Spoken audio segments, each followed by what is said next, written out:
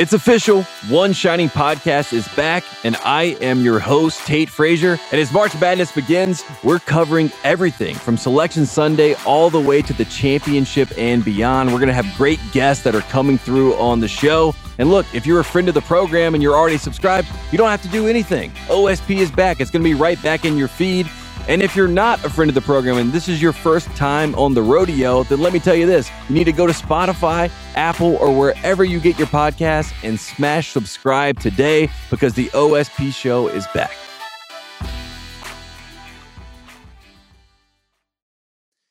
It's New York, New York, presented by FanDuel. Take a shot at betting the NBA with FanDuel, America's #1 sportsbook.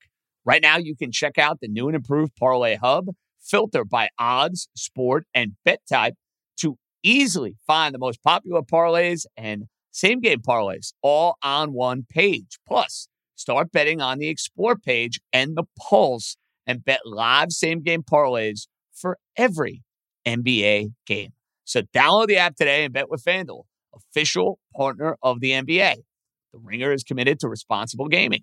Please visit rg-help.com to learn more about the resources and helplines available and listen to the end of the episode for additional details. Must be 21 plus and present in select states. Gambling problem? Call 1-800-GAMBLER or visit rg-help.com. This episode is brought to you by Atlassian. Atlassian software like Jira, Confluence, and Trello help power global collaboration for all teams so they can accomplish everything that's impossible alone. Because individually we're great, but together we're so much better. Learn how to unleash the potential of your team at Atlassian.com. Atlassian.com. Atlassian.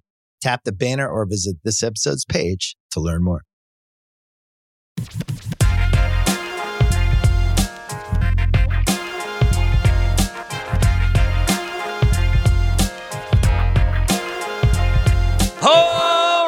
Let's roll, baby. We are back-to-back belly-to-belly. Due to scheduling this week, it's New York, New York with yours truly, JJ Johnson-Stremski. And with the madness being in our backyard at Madison Square Garden and with the Sweet 16 kicking off, you were waiting for some thrillers in this NCAA tournament? Well, it's fair to say we had two thrillers, one at the Garden, the other one out in Las Vegas. And that game just literally wrapped up seconds ago between UCLA and Gonzaga. What an insane finish. UCLA went like 10 minutes without scoring a field goal. Basically, the entire length of sports night, they don't score. Looks like Gonzaga up 10 is going to win the game going away. Then Gonzaga can't handle a press. Gonzaga can't hit a free throw. You know the history of Gonzaga and UCLA in these tournament games. It was Jalen Suggs a couple of years ago. It was Adam Morrison and the catch from Gus Johnson back in 2006. You knew you were going to have some insanity at the end of this game. Bailey hits the three. UCLA goes up by one. I'm like, holy smokes, they're going to win this game. Cronin made two mistakes. One, I know Gonzaga has a timeout. He should not have used a timeout there. Gonzaga is all out of sorts. They're all out of whack. Let them be the ones to call the timeout there, to settle themselves down. The other mistake they made is, where's the ball pressure? Where's the ball pressure full court, knowing it's giving Gonzaga fits? They haven't been able to handle it. Credit the kid, he had a monster shot, basically from Guam, and ends up winning the game for Gonzaga, and now they go to the Elite Eight. And they'll take on a team that somewhat has local ties and could not have looked any more dominant tonight in UConn and Dan Hurley. My goodness. That game was over from Jump Street. And I had a feeling that Arkansas could have some trouble with the size of UConn. They did. UConn also shot the ball very well today. They were 9 of 20 from three. They were 57% from the field. And they out-rebounded Arkansas by 12. Arkansas had no chance of winning this game if that was going to be the case. You get 24 from Hawkins. You get 18 from Sanogo. And now it will be Gonzaga and UConn. And let's be real. UConn has an excellent chance now to get to the Final Four. And I'll take it a step further. I think if you look at UConn's profile, offensive efficiency, defensive efficiency, everything they bring to the marketplace, UConn is more than capable of going and cutting down the nets in Houston in 2 weeks. They're absolutely a team that could go and win a national championship, and they're only a couple of wins away from doing so. So hats off to the UConn Huskies. Monster win there. The other regional, what else is new? Rick Barnes' teams go completely gimp in the NCAA tournament. You want to hear something insane, ladies and gentlemen, boys and girls? Listen to this for a second. Rick Barnes in the NCAA tournament, and he's been in the NCAA tournament a bunch over the years, but I got to reference this stat. 9-21 against the spread, 3-8 with Tennessee. Florida Atlantic came ready to go in the second half. Tennessee couldn't hit a shot. I had a feeling this was going to happen to Tennessee at this point. I just figured it would happen in the Elite Eight game. It ends up happening in the Sweet 16 game. And Florida Atlantic, the Owls, great story, 30-win season. They will be at Madison Square Garden in our backyard taking on a local kid in Novell and Kansas State who won a thriller against Michigan State. I mean, that was as well played a game as you're going to see in the NCAA tournament. Big shots, lead changes, back and forth. Noel wore down a lot in the overtime, at least from his shot. Some of the passes, 20 and 19. Those lob passes he was throwing were insane. And Michigan State had no answer for it. Michigan State was awful on defense. The kid Hauser was terrible down the stretch. He missed the front end of a 1-and-1. He missed a couple of big threes. Then at the end of the game, nobody wanted to shoot the ball for Michigan State. Absolutely brutal. Kansas State, Florida Atlantic, not exactly the sexiest Elite Eight matchup that you can have at Madison Square Garden. I'm sure the folks at MSG would much rather have UConn in this particular scenario. But hey, second time now, Madison Square Garden has had kind of an unknown, weird, off the beaten path regional. They had that Wisconsin-Florida game that was great back in, I want to say, either 2015 or 17. I think it was 2015. I don't even know. Bo Ryan was coaching the team. Maybe it was 17. I don't know. But you had that. Ended up being a classic. And the Garden and March and big-time college hoops is just meant to be. So I know we don't do a ton of college hoops on this pod, but when it's the biggest event in town, let's be honest, that's the biggest event in town. March Madness, NCAA tournament at Madison Square Garden, all the games Thursday and Friday. I was into it. And if you weren't into it, not that I want to lecture you a little bit, but you know what? I am going to lecture you a little bit. Shame on you. Because you missed some unbelievable theater. You missed some unbelievable drama. 2 fantastic NCAA tournament games today. That's how I want to start things off. Secondly, the New York Knickerbockers are in a little bit of a funk.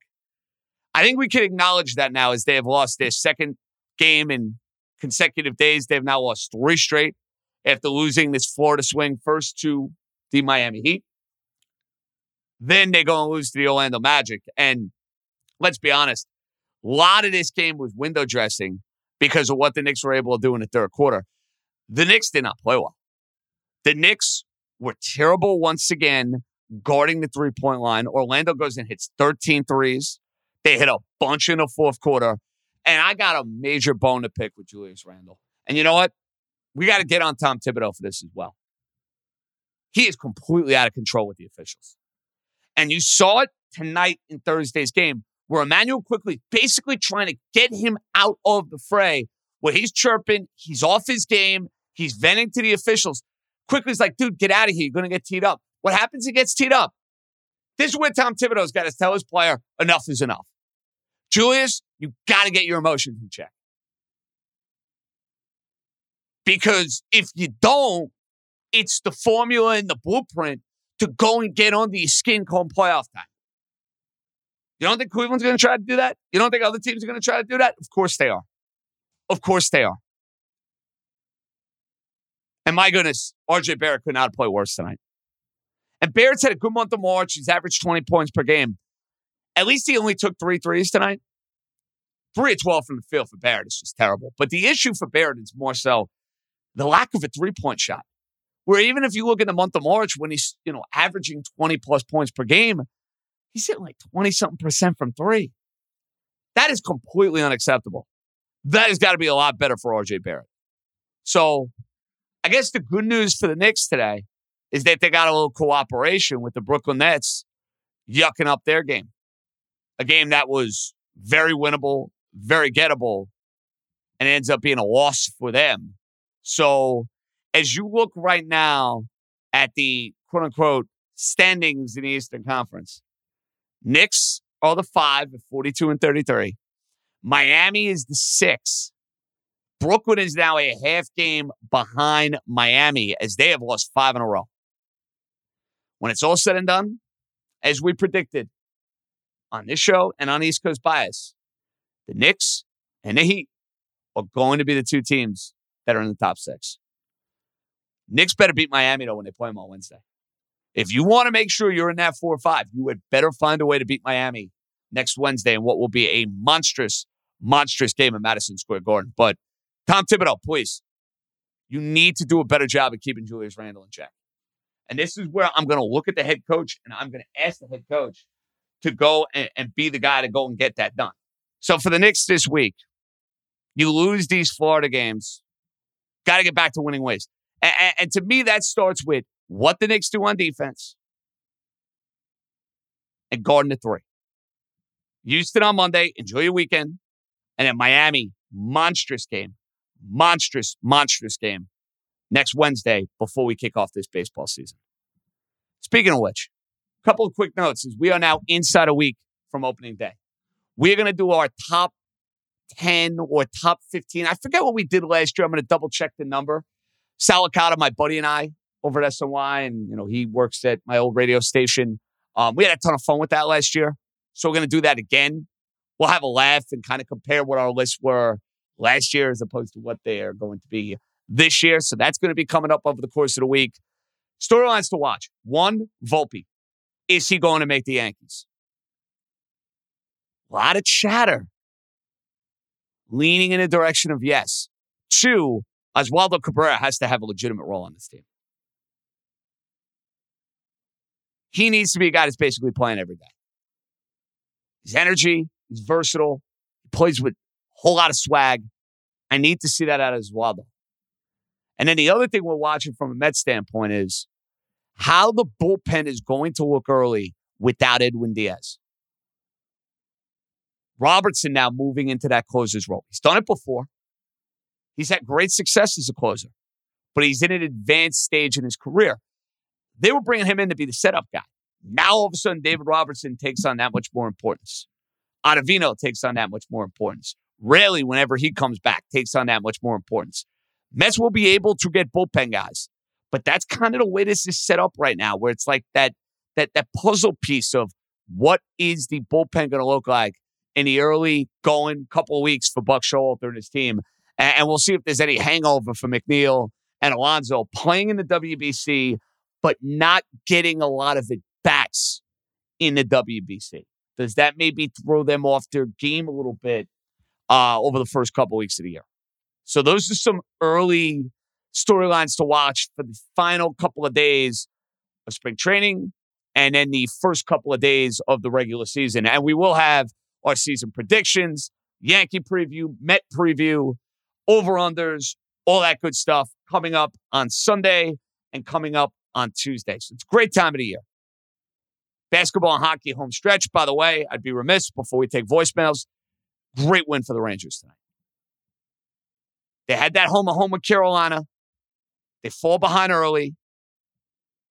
Finally getting Adam Fox call. It's taken way too long for that to be the case.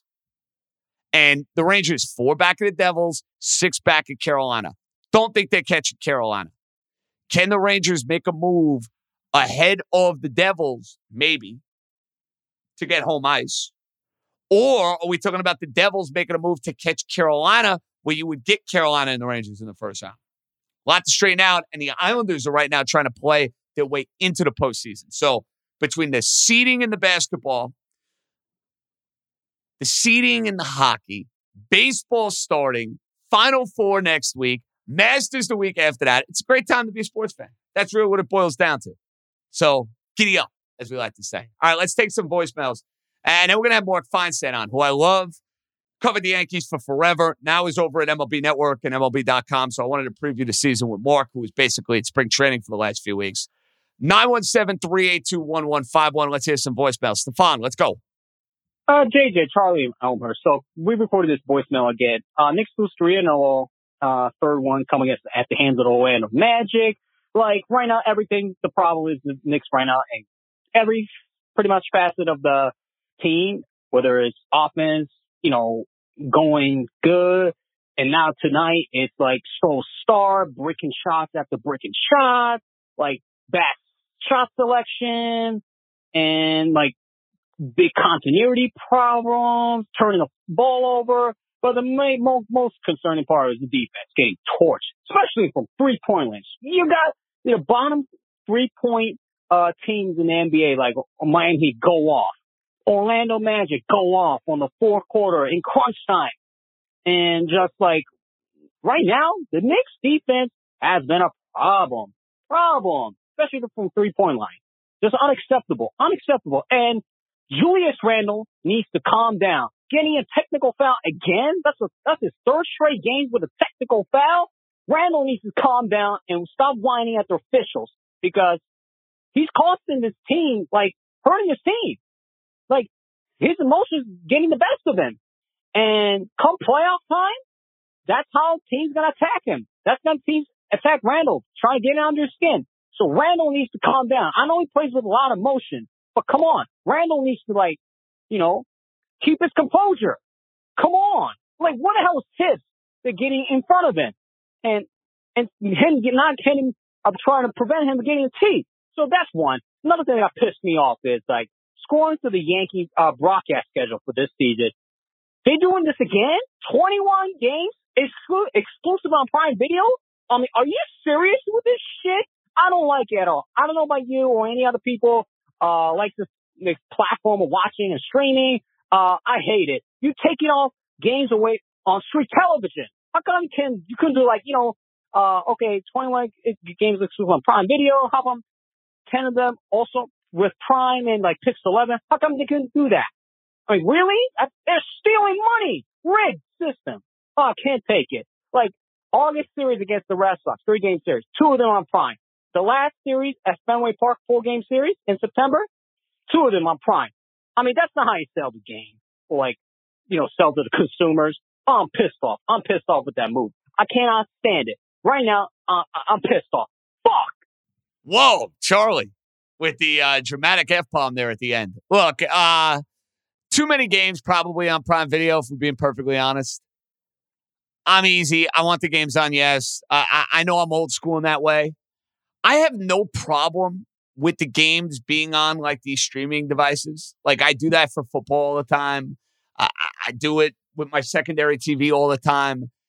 The issue you had with the Amazon Prime last year, it was so behind, number one. And number two, half the time the stream didn't even work. You're like rebooting it every other inning. Like that's a problem. That's something that's going to grind your gears a little bit.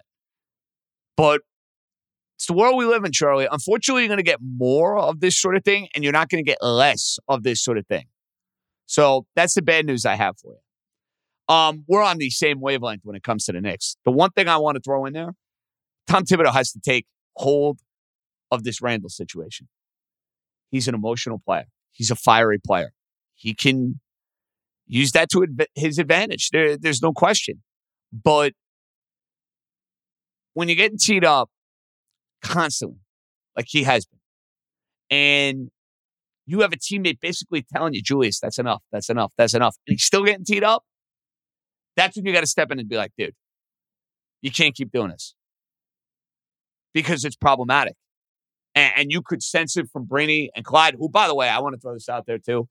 They were so freaking good Wednesday night in honoring the late, great Willis Reed. Which is something we should have done on the podcast yesterday, by the way. Slipped my mind. Shame on me for that. And I should have mentioned it last night. They were incredible. Clyde obviously has that connection. Breen, this lifelong Knicks fan. And you know what I was thinking watching those two guys? We are so lucky as Knicks fans to have those two guys doing our games consistently. So freaking lucky. That's how good they are. And you do have to wonder with Randle, Brunson was not there tonight. And I'm not giving the Knicks a pass for losing the Orlando Magic, by the way. You notice I didn't do that. That was by design. That was on purpose. No pass. You should beat the Orlando Magic with or without Jalen Brunson. But it does seem like Randall at times comes a little bit more out of sorts when Brunson is not on the floor. Just something to think about. Who's next? Hey, JJ. Richie from Denver here. Just watching the Knicks game tonight. Lost to the Magic. I just wanted to quickly talk about Thibodeau. I know he's your guy, and I think he's been doing a good job. But the one thing he always does and never fails, whatever team he's coaching, he places guys into the ground. And they never do well in the playoffs. By the end of the season, you can see the wear and tear. Jalen Brunson is out tonight again. Randall looks like he's wearing down. I mean, you could just see it. These guys don't have the same energy on defense or offense. And I love what Thibodeau does in the regular season, but you can see towards the end of the year, his teams, they always do it with the Bulls, the Timberwolves. It always happens. They wear out, and then they get knocked out quickly in the playoffs if they get there. So he always, he gets the most out of the team, it feels like. But we're starting to see the cracks and the crumbles of a tired team. All right, later, JJ. Yeah, here's my problem with that take. Who do you want playing more for the Knicks? They've had more success since they've shortened the rotation. You can't argue that. You want to tell me they're playing the starters too many minutes? What do you want to see, Derrick Rose play? You want to see Evan Fournier play? I know the lack of minutes at times for Obi Toppin can be problematic, and that's going to bother the fan from time to time. I get that. You want to see a little bit more McBride? I guess. Guy was minus 12 when he was on the floor tonight. Minus 12. They're not a particularly deep team. And they've had better success going to a shorter rotation. And won them a lot of ball games. Look, the Knicks are a regular season team. That's what it boils down to. They won't have success or not have success, however you want to phrase it, based upon the amount of minutes they're playing in the regular season. They will lose because they are not talented enough. That's really what it comes down to. Are the Knicks talented enough to go on a run and win multiple playoff series? And right now, my answer would be they could win a round. When they were winning 9 in a row and they had that win over the Celtics, you wanted to fantasize a little bit. I think reality set in a little bit, and the Knicks match up better with the Celtics than they do the Bucks. Just something to think about. All right, good stuff on the calls. We'll take a bunch Sunday. And then here's what we got going on this week. Sunday pod right after the Final Four, or right after we know what the Final Four is going to be. We have the 2 early regional final games, so we'll rock early. Tuesday, we'll preview the baseball season. We'll have you covered every which way. Thursday, here's what I'm going to do. And remember, I'm going to be on the big JJ bachelor party extravaganza. And don't you worry, I'll still be dialed in. Especially on Thursday. Very much dialed in on Thursday. And I'll be at Stadium Swim on Saturday. But the way too early bachelor party, considering the wedding is going to be in late August, we will have 30-plus gentlemen out in Las Vegas. I mean, good luck with that. But after Yankees at 1 o'clock, Mets at 4 o'clock, we are going to do a live Twitter Spaces right after that last out of the Met game. Yankee reaction, Met reaction, get on board. That's where we're taking our Spotify Live shows. Spotify Live shows are now on Twitter Spaces. So we will have a Twitter Spaces after Yankee and Met opening day on Thursday. So I hope that covers what we have going on this week, which, long story short, is going to be a lot. Mark Feinsand, who I love. MLB.com, MLB Network, preview the 2023 season. We're starting to get ahead of it. He's up next. This episode is brought to you by Cars.com. When you add your car to your garage on Cars.com, you'll unlock access to real-time insights into how much your car is worth. Plus, view its historical and projected value to decide when to sell. So when the time is right, you can secure an instant offer from a local dealership or sell it yourself on Cars.com. Start tracking your car's value with your garage on Cars.com. Another day is here, and you're ready for it. What to wear? Check. Breakfast, lunch, and dinner? Check. Planning for what's next and how to save for it? That's where Bank of America can help. For your financial to-dos, Bank of America has experts ready to help get you closer to your goals. Get started at one of our local financial centers or 24/7 in our mobile banking app. Find a location near you at bankofamerica.com/talktous. What would you like the power to do? Mobile banking requires downloading the app and is only available for select devices. Message and data rates may apply. Bank of America N.A., member FDIC. When you need mealtime inspiration, it's worth shopping Kroger, where you'll find over 30,000 mouth-watering choices that excite your inner foodie. And no matter what tasty choice you make, you'll enjoy our everyday low prices, plus extra ways to save, like digital coupons worth over $600 each week. You can also save up to $1 off per gallon at the pump with fuel points. More savings and more inspiring flavors make shopping Kroger worth it every time. Kroger, fresh for everyone. Fuel restrictions apply. So we are a week out from opening day. The Yankees taking on the Giants, the Mets taking on Sandy Alcantara, and the Miami Marlins. A lot of hype, a lot of anticipation for the start of the 2023 season. I love this guy. I see him all the time. I read him all the time. MLB.com, MLB Network, man of many talents, the great Mark Feinsand. And Mark, by the way, one of my great stories of you is you correcting me on Twitter for spelling Cobra Kai incorrectly. You probably don't remember this. I do, and now I am a disciple of the Cobra Kai now watching the show. So I just wanted to let you know about that. Yeah, there are certain things that irritate me, and misspellings by people who I think should be spelling things correctly is one of them. So if I did correct you, it's only because I thought you should be doing better. That's all. Well, I agree with that, and I think I deserve to be corrected, so I'm glad that you called me out. And, you know, Johnny Lawrence and Marty Cove, all those guys now won't give me any crap for it. But let's get down to business here. Look, you've been covering baseball a long time. It's rare. I mean, I could think of 2006. I could think of last year. But this is one of the few years, I'd say, Mark, out of the last 20 or so years, where you can look at the Yankees and look at the Mets and make a realistic case that both, if things break right and things go a certain way, can win a World Series. And not only that, Mark, I think this is now the new norm in New York baseball with Cohen coming in, spending the amount of money he's spending. You know, the Yankees are not going anywhere. Is this something we should expect now in New York year after year after year? I would think so. I mean, you know, the only sort of catch before was were the Wilpons going to spend enough to, put them in a category where you looked at them as one of the favorites going into this, a regular season every year. If Steve Cohen's going to spend 350, 400 million plus luxury tax, at some point, and now you're looking at 450 million, and at some point, who knows, it could be 500 million, then the Mets are going to be there, right? They're going to go out and do what they have to do in the offseason to make sure that they are one of those teams competing for the pennant come September into October. The Yankees, they may not spend as much as Steve Cohen, but I don't think they have to. They've got a good core in place. They know when they need to spend the money to keep their big players. Excuse me. We saw that with Judge this winter. They weren't going to let him go no matter what it cost. I mean, they had to swallow hard to sign a 9-year, $360 million deal. That was not what they were looking to do.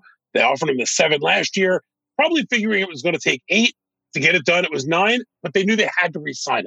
They let him go. Forget what it does on the field, everything it does off the field. People go to that stadium to see Aaron Judge. So when the Yankees know they need to pony it up, Garrett Cole a few years ago, Aaron Judge now, they're still going to do that. So, yeah, I think this is going to be an annual thing where if these teams are not both in the race, it's most likely because they've had some crippling injuries that have just, turned their season south. You know, I'm a big Yankee guy. You see the bobbleheads in the background. It's been a long time coming, though, for this team to win a championship. And I know I sound spoiled, Mark, because, listen, I root for the Dolphins. I root for the Knicks. I haven't seen those teams win in my lifetime. The Yankees, it's a different standard. If you're growing up with Don Mattingly and Derek Jeter and Bernie Williams and Paul O'Neill, when you go 13-plus years without a championship, it's turning me gray. It's making me lose my hair. It's making me do all of these things. And the Houston Astros have been their daddy. They owned them in the postseason last year. They swept them 4 straight games. We know the Yankees are good. We know they're better if Rodon is right there with Cole and Nestor Cortez and Severino in that rotation. But have they done enough, in your opinion, to close that gap that to me was eye-opening a year ago with the Astros? Well, I'll be really interested in a couple of things. One, the Astros are going to be without Altuve for the first 8+ weeks of the season. How much does that impact their lineup as they open the season? Will that hurt them in terms of jumping out of the gate hot?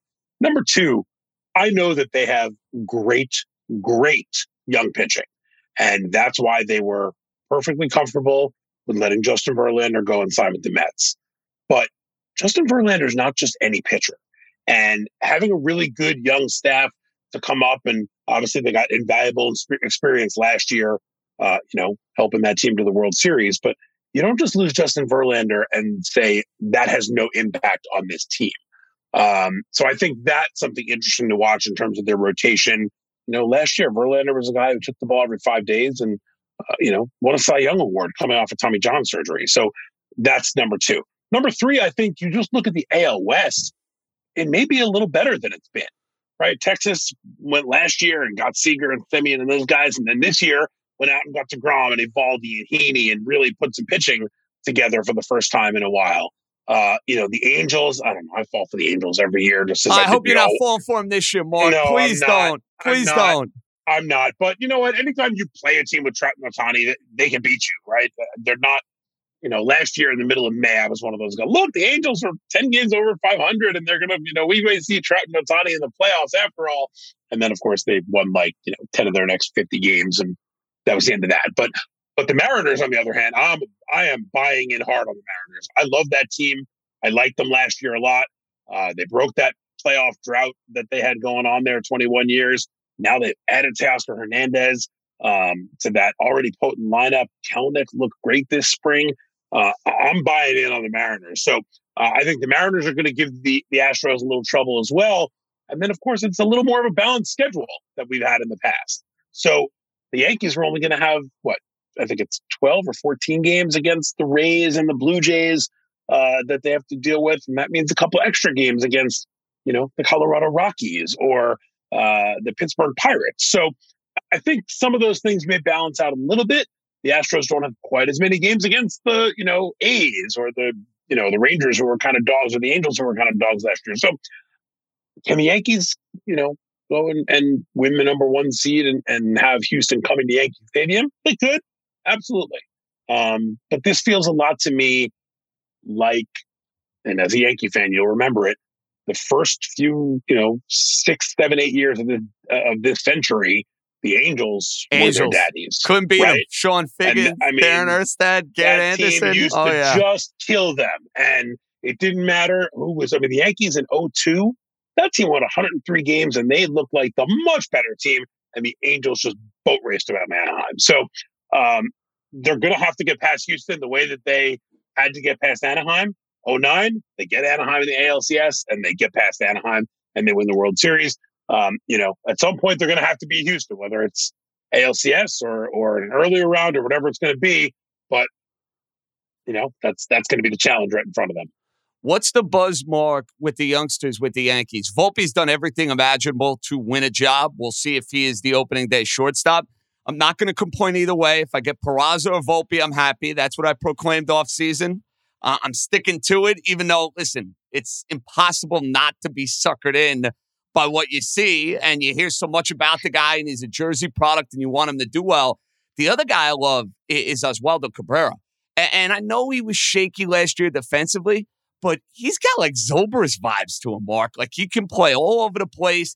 He's got a lot of energy to him. That's always going to gravitate to a guy like me. I like high energy kind of guys. They're easy to root for. Oh, stunning. I like the morose. The morose are usually right up my alley. Right. But no, listen, the guys who bring it and they wear their emotions on their sleeve, New Yorkers are going to fall in love with that. I think the two youngsters can play a big role in kind of closing that gap. What are you hearing about Volpe and Cabrera? Obviously, Cabrera had a role last year. How realistic is it for Volpe to be on this team right out of the gate? I think it's realistic. Look, he has outplayed Peraza this spring. I think at the time that we're talking right now, Volpe has like a 940 OPS and Peraza's got a 600 OPS. So that's granted, it's spring training. You have to always accept that. But, 52 plate appearances is a decent sample size. He's got a couple home runs. He's scored a bunch of runs. He's got an on-base percentage over 400. If you're going straight off of performance this spring, Volpe should be the starting shortstop come opening day. If he's not, I don't think going with Peraza is a negative. He, played well in his short stint in New York last year. He played almost a full season at AAA. Volpe's got, just a handful of at-bats at AAA. And the Yankees do tend to be a little more on the cautious side with their prospects than some other teams. That said, I think if it's Peraza, that's fine. The only scenario that was going to send you and the rest of your fellow Yankee fans off a cliff. You know exactly where it is. Yes. If IKF was the starting shortstop come opening day, it's pretty clear that's not going to be the case. I agree with you on Cabrera. I think he's the kind of guy who can kind of be that jack of all trades and fill in the outfield, fill in the infield. He brings a little jolt. Everybody likes him.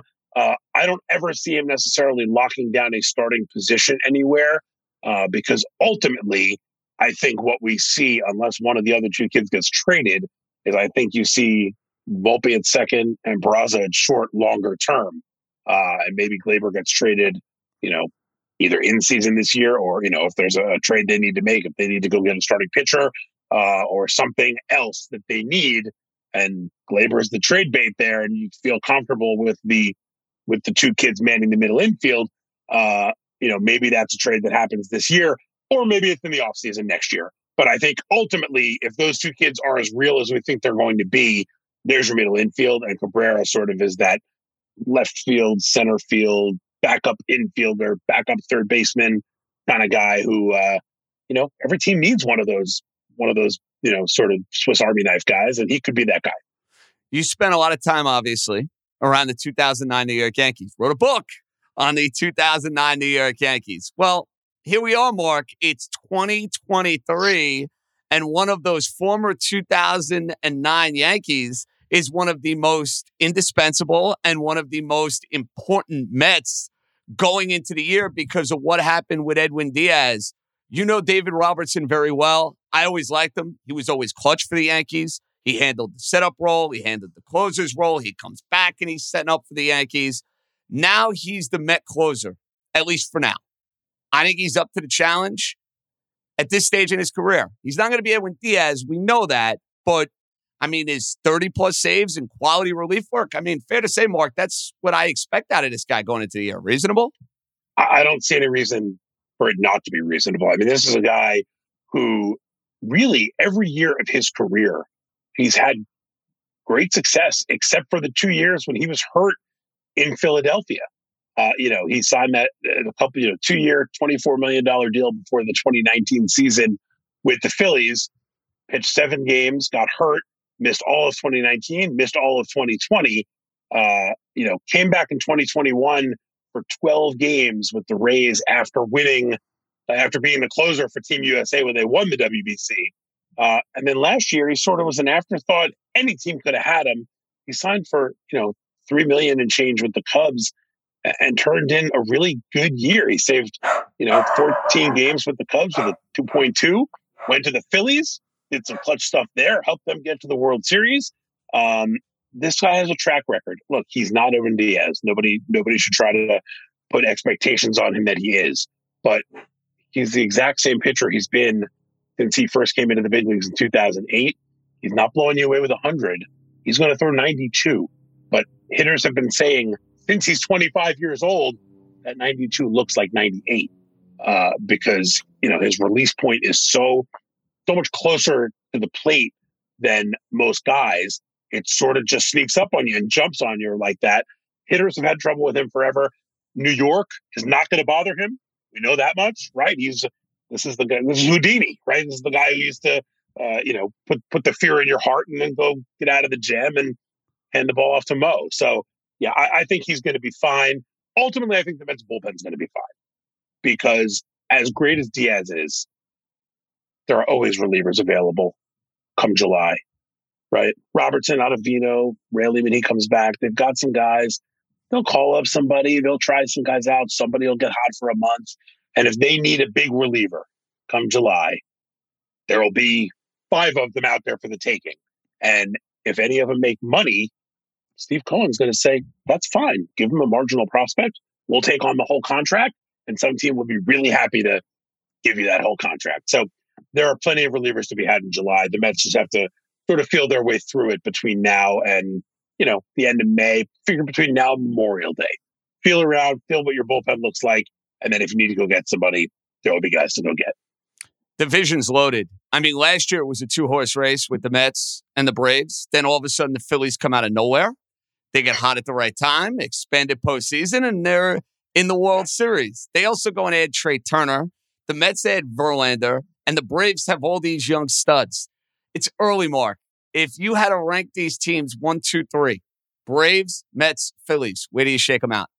Whew, that's so tough. Honestly, it's hard for me to pick against the Braves because they just find a way every year. The other thing I'll say is all three managers in the three teams. I love them all. Me too. Right? Me too. I love Snicker, Rob Thompson. He's fantastic. I spent a couple of days with Snicker in spring training last week. That guy is just as cool a character as there is. He's just happy to be there and knows how good his team is and doesn't try to complicate things. I mean, Robbie Thompson, I spent years around with the Yankees, one of my favorite guys in baseball, and Buck is Buck. So, I think all three of those guys are going to have their teams ready and prepared. When you have a division with three teams like this, to me, it always just comes down to who's going to stay the healthiest. Because if Verlander and Scherzer can stay as Verlander and Scherzer and make 30 to 32 starts apiece, they have to be the favorites. That team is just deep. The bullpen's the only question mark. But like I said, I think they address that through trades. They'll be able to do that. Phillies, I didn't think they were as good as a team to get to the World Series last year. They got hot, but then you go out and add, arguably the second best free agent on the market. That's huge. Their pitching staff looks really good. They even locked in some relief guys. It's always been their sort of Achilles heel. And then you look at the Braves, that team with those young guys they have all locked up. They're more, I think, of a long-term threat that even if they don't win the division this year, they're going to be there every year for many years to come because they've found a way to lock up all of their young talent except for Max Fried. He may go to free agency a year from now, but they've got that core just ready to go for the next 5, 6, 7 years, longer in some cases. And it's going to be to me, that three-way race is probably the most compelling thing we're going to see this year. Totally agree with that. You spent a lot of time traveling these circuits, spring training or is there a team, Mark, that maybe is a little under the radar? They spent a little time with and said, I really like that group. I kind of think you were all in on the Mariners. I like the Mariners too. I wanted to throw this team at you. Toronto. Everybody loved them last year, right? Like they were the darling. Everybody picked them. They were solid. They made the playoffs, but then they got swept in 3 games. I think they're going to be much better this year. Like that. And I don't think they're really a dark horse because, they have a lot of talent. They have a lot of superstars. Those are 2 teams I'm eyeing up for like potential future bets, might I add, to go and win the World Series. I have Blue Jays, yep. I have Mariners circle. But who do you got as like an under-the-radar team? Well, I work for Major League Baseball, so let's not talk about future bets here. There we go. We'll leave that to me. I don't do any betting in Major League Baseball. But when you asked me to, before we came on here and you said you were going to ask me for dark horses, I started looking at the standings. To me, a dark horse is a team that didn't make the playoffs last year. So Toronto, 92 wins last year. Seattle, 90 wins last year. Both wild cards. If I'm going to be able to use one of those, Seattle's my team. I love Seattle.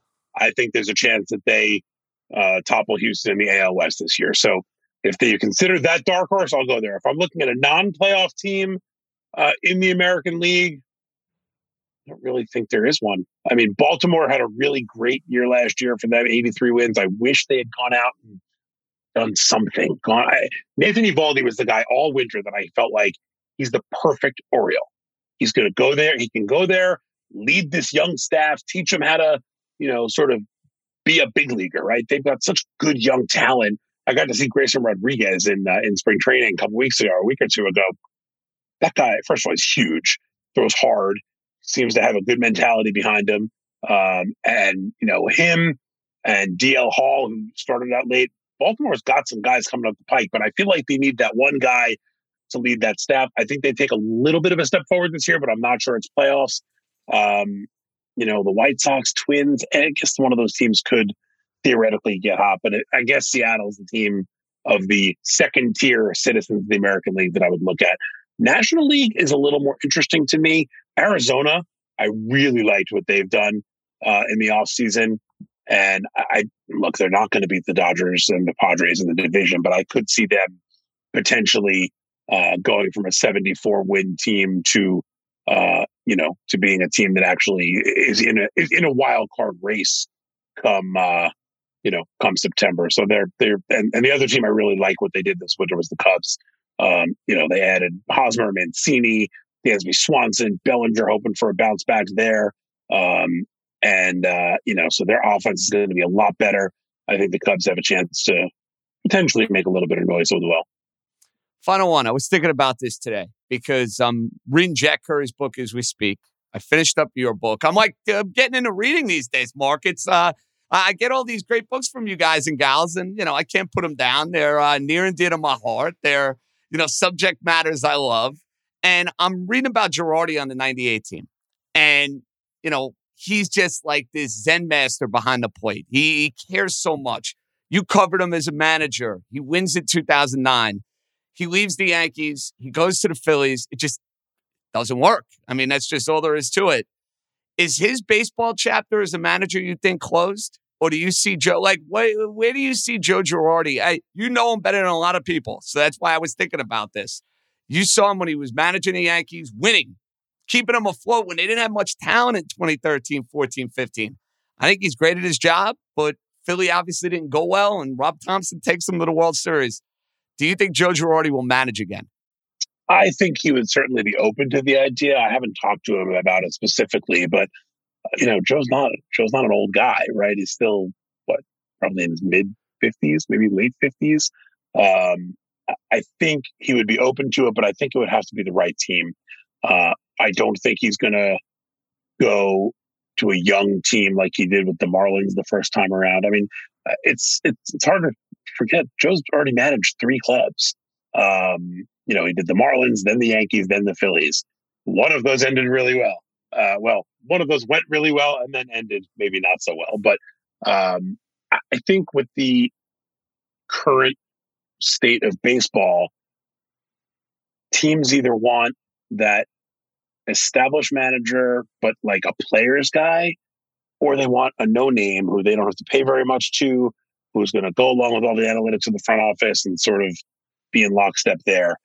Joe doesn't really fit either of those. He's not known as a player's manager. He's certainly not going to be an inexpensive young manager.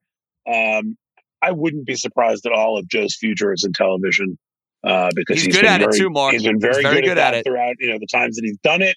So I could see him being one of those guys who goes to TV with the idea of, if the opportunity presents itself, I would like to do that again.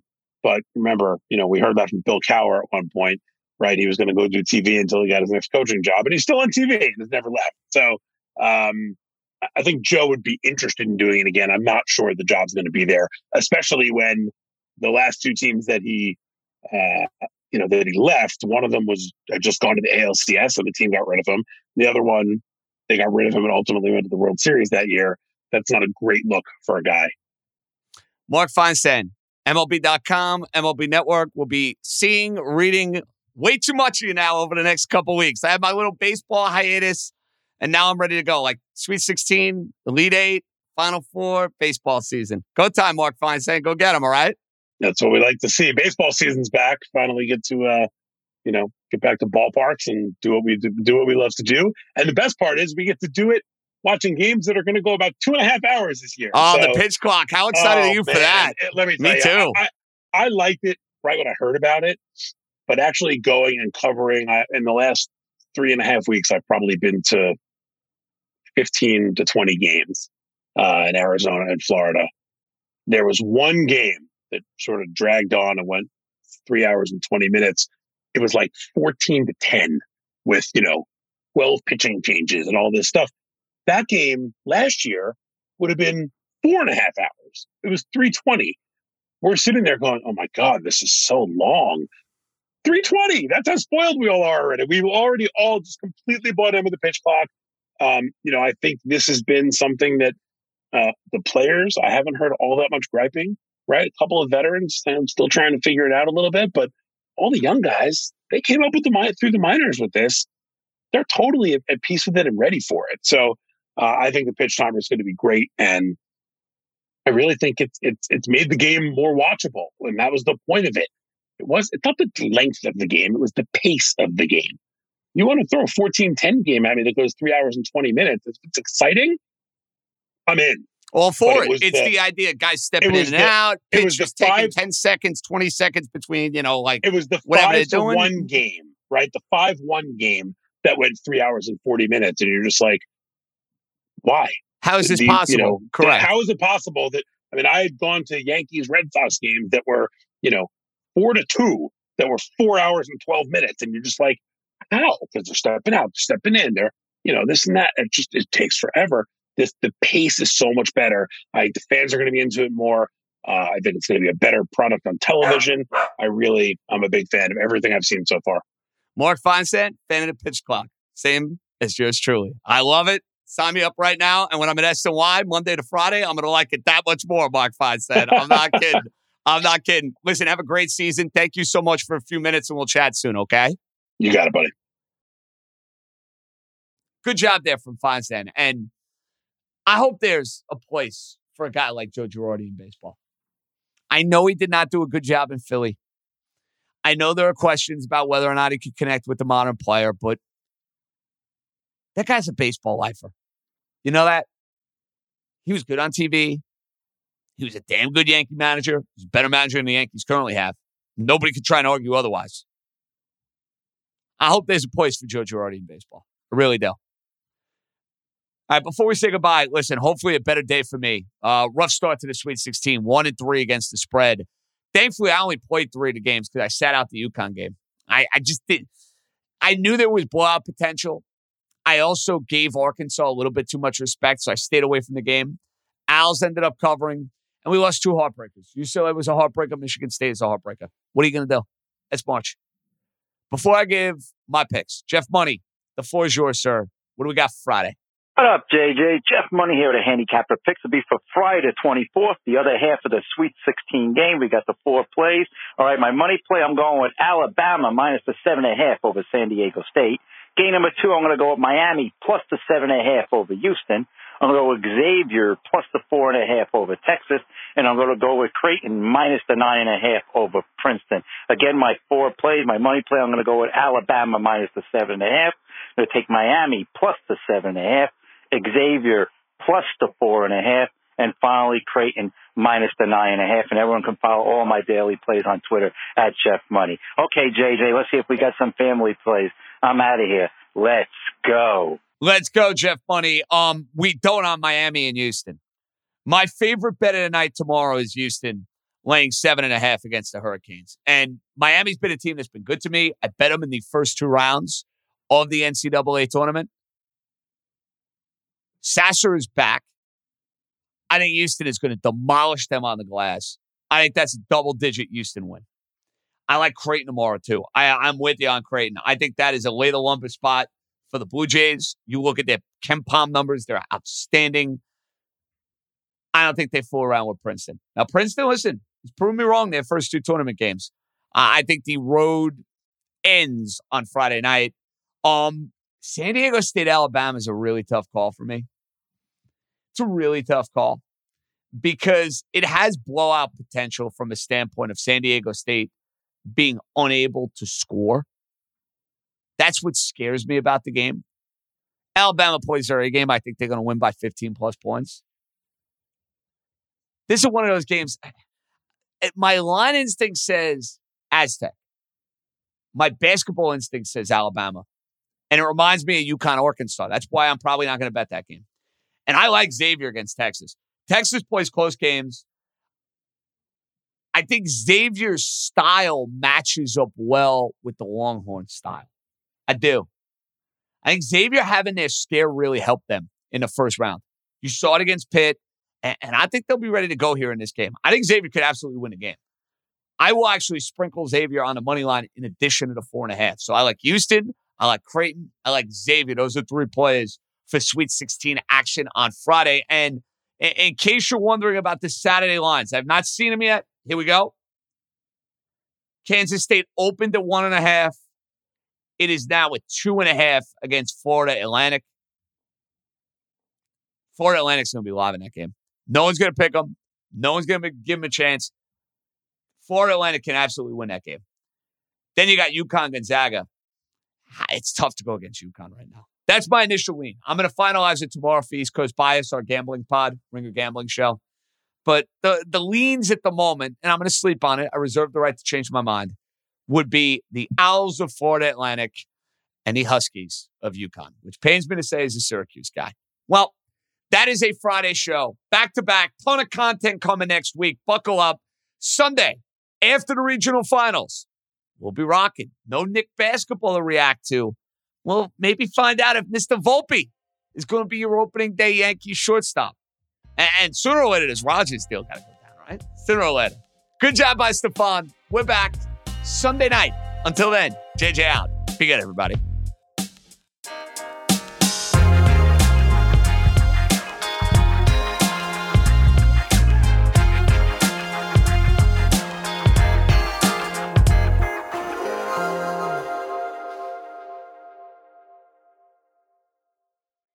This episode is brought to you by Hotels.com.